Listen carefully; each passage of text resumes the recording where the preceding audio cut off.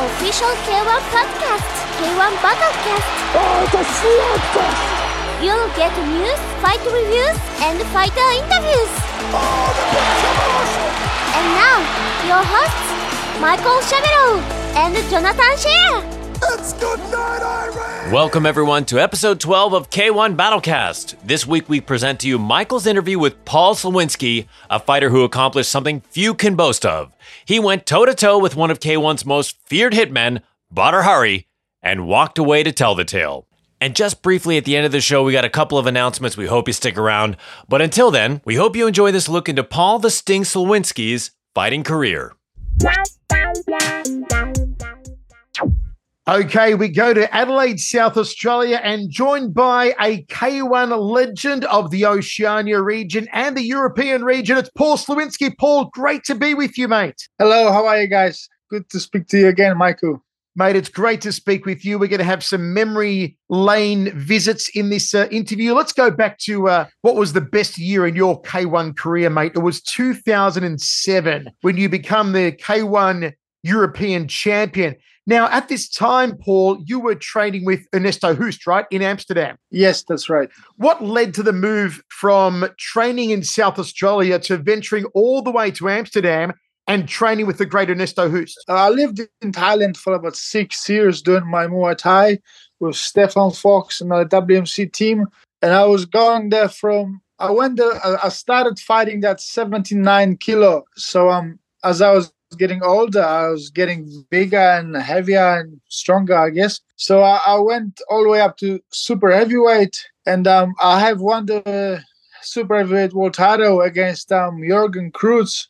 And after that, I just had my eyes on K1, and I had my first entry to K1 Oceania in Melbourne on Tarek Solak's show, and that went not so good. Mitch, I think it was Mad Mitch Dingo, put me away in the first round, and then I kind of realized what kind of power those heavyweight guys have in K1. But I went back to the gym and kept on training, and then the following year I re-entered K1 in New Zealand.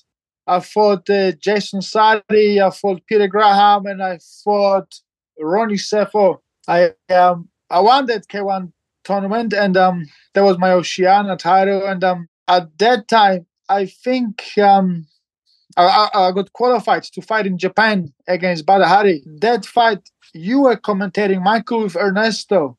And the next morning, I fought Badr Hari. I lost on points. The next morning, I had breakfast with you, and you were saying, "Oh, hey, Paul, Ernesto was speaking very highly of your fight, and he also said that he's retiring and he's going to start Team Perfect." And I don't know, it was your advice. You said maybe you should go and check it out and see how they go. And I was pumped to hear that. So straight up when I saw Ernesto in the foyer, I just went up to him and I said, "Hey, I heard you spoke nicely of me, and thank you for the compliments. Coming from you, it means a lot." And we just started talking, and Ernesto, did say, "Hey, man, I'm retiring. I'm going to start Team Perfect. I'm going to have a few heavyweights. If you want to jump on board, come in." A month later, I was on a plane to Holland, and I started training with all the boys down there. Let's go. It's an amazing story, and you did touch on the turning point there being the fight against Badr Hari. Now, of course, you went the distance with Badr. You lost by decision, which was rare in those days, Paul, because back then Badr Hari was laying waste to everyone, and you gave some of your own licks on Badr Hari, and I suppose that's what really impressed Ernesto ringside, as you said, commentating with me on that night. Tell me about the experience of facing Badr Hari. This was in 2006. And what was he like back then? What did Badr hit you with? What was he really good at? Yeah. With Badr, I am fighting Muay Thai most of my fights. I kind of learned that I can go strike for strike with my opponents. And then I could strike, and then as they come to strike me, I could beat them to a strike, and we call it second phase. I could get a lot of those fighters with my second phase. Where when I was fighting Bada, I just couldn't get that because he knew he was doing a second phase kind of drills with me. So every time I struck him, and I was waiting for him to strike me so I can do my second phase counter, he was already onto it, and he was just faking. I was missing my second phase, and he was just jabbing me and then striking with his kicks. So it was a very frustrating fight for me, and he basically outclassed me, and that's when I kind of realized, wow, these guys in Holland, they are level above with the training and the drills, and the second phase, which means the second count of comebacks. Yeah, that's where I kind of realized, like, he was just a starting fighter, up and coming one, and I realized, like, wow, these guys know something more than we do down in Thailand, down in Oceania. So I was like, nah, I want to go there. I want to learn those things. I want to fight like these guys. I remember speaking to Ray Sefo after Ray lost to Butter, and the first thing Ray said to me was, brother, I didn't realize how big Butter was until I stepped in the ring against him. I mean, he stood next to Butter at press conferences. We'd commentated a lot of Butter's fight, but he said he wasn't aware of just how physically imposing and big Butter was until he was toe-to-toe with him in the ring. Even though Butter wasn't at his peak of, being muscular when you fought him in 2006, did you still get the feeling that he was just a big bloke? I mean, Butter was 6'6". He was very imposing. Yeah. And yes, his distance and his timing, it makes it even bigger, because he always sits outside the range of your strikes, but he can strike you back. You know what I mean? Which after a couple of encounters, you basically missing your shots, but then he's getting you with his shots. So when that happens a few times, you kind of get hesitant to start throwing your hits, to start striking, because you know that you missed him by that much, but he got you a couple of good ones. So he was really, really good at it. Really good at it.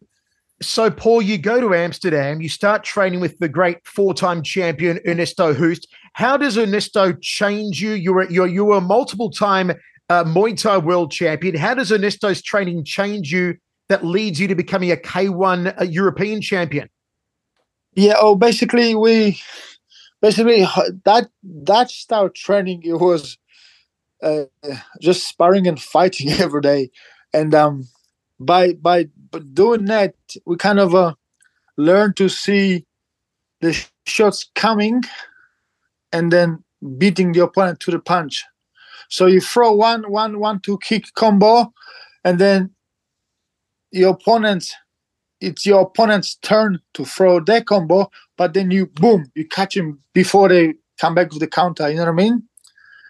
So it was just doing that every day with people like Tyrone Spong, Gerald Venetian, Pavel Meyer, Patrick Berry, Anthony Haron. So we just bash each other constantly all day in the gym, and the stories we hear about Dutch training is that every training session when you spar, it's hardcore sparring. It's like being in a fight every day. That's true then? Yes, every session, somebody gets black eye, blood nose, or gets dropped or knocked out. And you basically, after 2 hours, you get on the bus or get in your car, go home, then you rest. You go afternoon, do your strength and conditioning training, and the next day back again. And then the thing over there is, like, say today I was sparring with Tyrone, and Tyrone would beat me up. And then so I will go home and I just go, fuck, I gotta get him back tomorrow, because I threw this, he get me with this. I throw this and he got me with this. So you think and you analyze and you think. So next day when you go back to session, you get him. And then when you get him, he goes home and he thinks, oh fuck, he got me here, he got me there. So I gotta get him tomorrow. You know what I mean? So it's constant game, constant. It's on. Let's go to the European K-1 Grand Prix 2007. This is the night of your life. You've got Ernesto Hust in your corner. You beat Hiromi Amada, Zabit Samadov, and then the tall Bjorn Breji to win the championship. This must have just been the most spectacular memory for you of all, Paul. Yes, it's a highlight of my career. And the night itself, fighting those guys, it wasn't that hard, to be honest. I'm not trying to be arrogant, but leading up to the main event, to the show night, we were just having wars in the gym every day with, like I said, with all the fighters in Team Perfect. We were just having wars every day for a few months, and then surviving those wars and being in those sessions. Basically, I walked into the arena going like, I just felt so strong and so confident. Then, I was like, those guys cannot hurt me. I've been every day having a war with Tyrone, having a war with Gerald, having a war with Patrick Berry, having a war with all those guys, and back and forth and back and forth. It just gives you the feeling of being so strong and so confident. Yeah, they just walk through your opponents.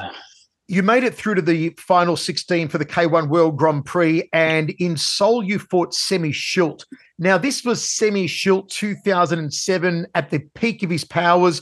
What was that experience like to fight Semi, who was just a man monster machine back then? Yeah, to be honest, I wanted that fight. I was feeling so on such a high. I was I was feeling very strong, very confident, and sometimes I didn't give him the credit he deserved.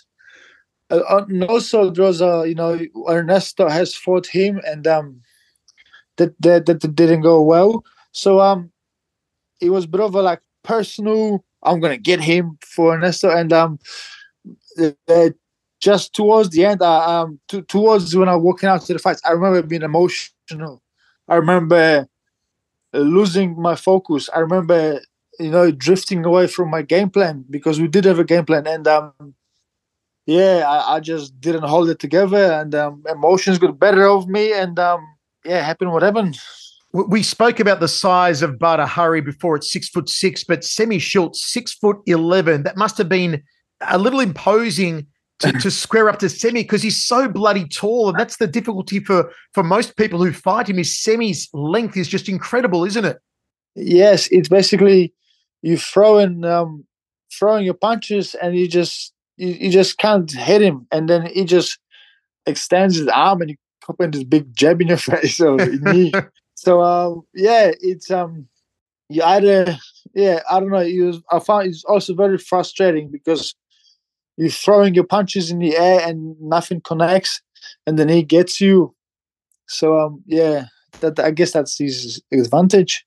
When you lost to Semi, given the history between Semi and Ernesto Hust, what was the reaction from Ernesto? What was Ernesto's emotional state? And Ernesto's not a guy who we typically see have a lot of emotional expression. What was he like after that loss? Yeah, we were both we both felt like we let each other down, because I know that he's got a lot of big hopes for me, and we trained some of the sessions went like 4 or 5 hours, and we just drilled in and distance and moving and doing faking and second face and try to catch him, and did so much explosive work to be able to close the gap. And I had big hopes on my shoulders to take him out, and also he had his hopes, and we were both kind of disappointed. It's my dog Michael barking. I know, as you said earlier, I used to commentate the K1 with Ernesto, and I know he was extremely proud of you in your next fight, where it was a reserve fight for the K1 World Grand Prix against Mighty Mo. And this was one of the best performances of your career, Paul. Mighty Mo was on fire leading up to that. And a lot of people expected that Mighty Mo's hands would overwhelm you and that Mighty Mo would knock you out. But you came in, you closed down his boxing, and you TKO'd him with leg kicks in the second round. It was a marvelous performance. What do you remember about that night fighting Mighty Mo? Yeah, I remember going back to my roots, just kick, and try to. I knew he's going to be coming. We knew he's going to come with bombs, and basically we worked on faking, having him throw his overhand right, and then step out and just chop, or just throw 1-2 double jab quickly to keep his hands up and then chop his leg. And we knew that checking wasn't his strongest point. And we really worked on developing a lot of power and a lot of damage to the kick, to his legs. And it worked well. It's just one thing I've learned in Holland is that the Dutch guys, they have a different game plan for different fighter, and they train to that game plan to fight that fight. And I think where I was before, always try to fight my own way, my fight. So just learning to see your opponent's weaknesses and then watch him as with your team, and then of course taking notes and making comments, and maybe we can get in with that. It was it was a very good experience to be in a team like that. We've spoken about you fighting two of the biggest fighters in Badr Hari and Semi Schultz, but next up you come against one of the smallest fighters in K-1 history, but nonetheless damaging, in Gokhan Saki. I mean, Saki was just a beast back then in 2008 when you fought him. What was that experience like? And, how did you try and combat, the awesome speed and timing of Saki? Yeah, Saki is a great fight, and he's very quick, and he can see what you're gonna throw at him, and then he basically beats you. He gets you will beat you to a punch and beat you to a kick, and it was I remember I remember throwing stuff at him, and then once I throw a couple of times, basically combos, he will take him, and then on the third one he will beat me to my strike, and he's a very good fighter. He's a great fighter. Speaking of great fighters, you also fought Remy Benjaski in the K-1 World GP Final 16 in 2008. You took Remy the distance. He won by majority decision. Tell me about that fight. And, Remy is often so underrated, even though he's a 3-time K-1 World Grand Prix champion. And he won it, of course, in 2008 when Badr was DQ'd in the final. But people do underestimate Remy. What was it like fighting Remy, and what was Remy really good at that you had to respect?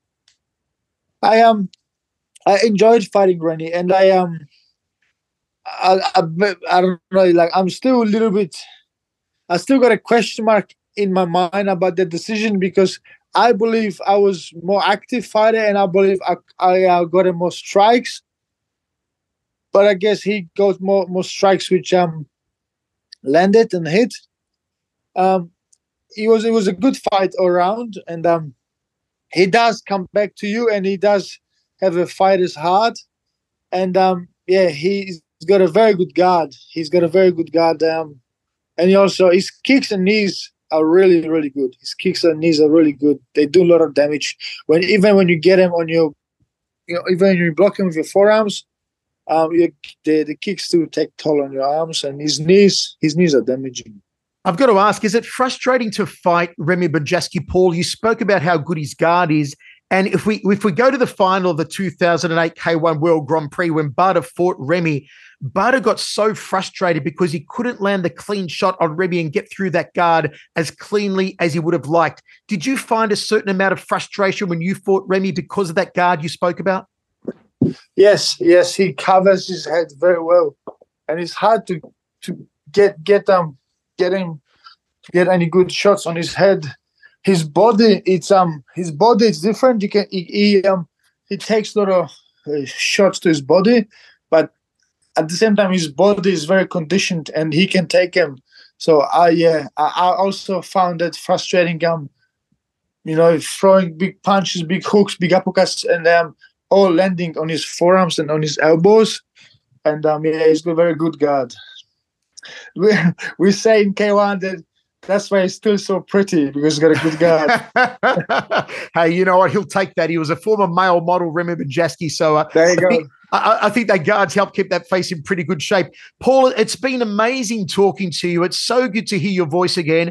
And once again, folks, for those of you listening, back in the mid-2000s, Paul Slowinski in heavyweight Muay Thai was the man. He was a multiple-time Muay Thai heavyweight world champion. He made a huge imprint in Australia and in Europe and over in Japan on the K-1 scene. And Paul, you'll always be regarded, mate, as a legend. And thank you for joining me on the podcast.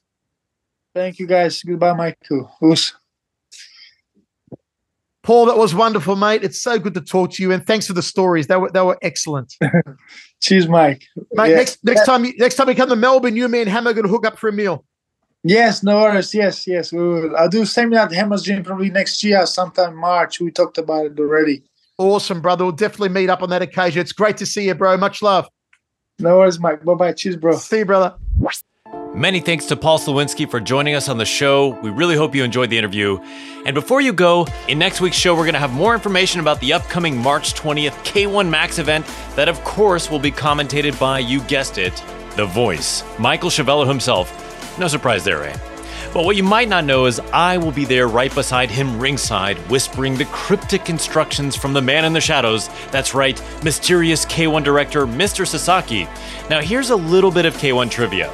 Mr. Sasaki was the director of K1 Battle Scramble, and for those of you who have never heard of the show, K1 Battle Scramble was K1's premier cable television show that aired in something like 110 countries or more, and it was orchestrated by the media mastermind, Mr. Sasaki. Now, all the amazing video work that you see in the fighter promotional videos and the amazing footage that's shown in each and every event is pretty much the handiwork of this man. So if you get a chance, do a search for the show K1 Battle Scramble. You won't be disappointed. And in next week's show, we'll go over one from the highlight reels. We get to hear from the man himself, Peter Graham, talk about the moment he put lightning in a bottle and lit up Badr Hari with a rolling thunder. In the upcoming weeks, we've got plenty of amazing interviews in the can with some K1 greats such as Andy Sauer, Gago Drago. We've got listener questions and more. And if you have a moment, check out the socials, guys. We'd love to hear from you. All right, next week. See you later.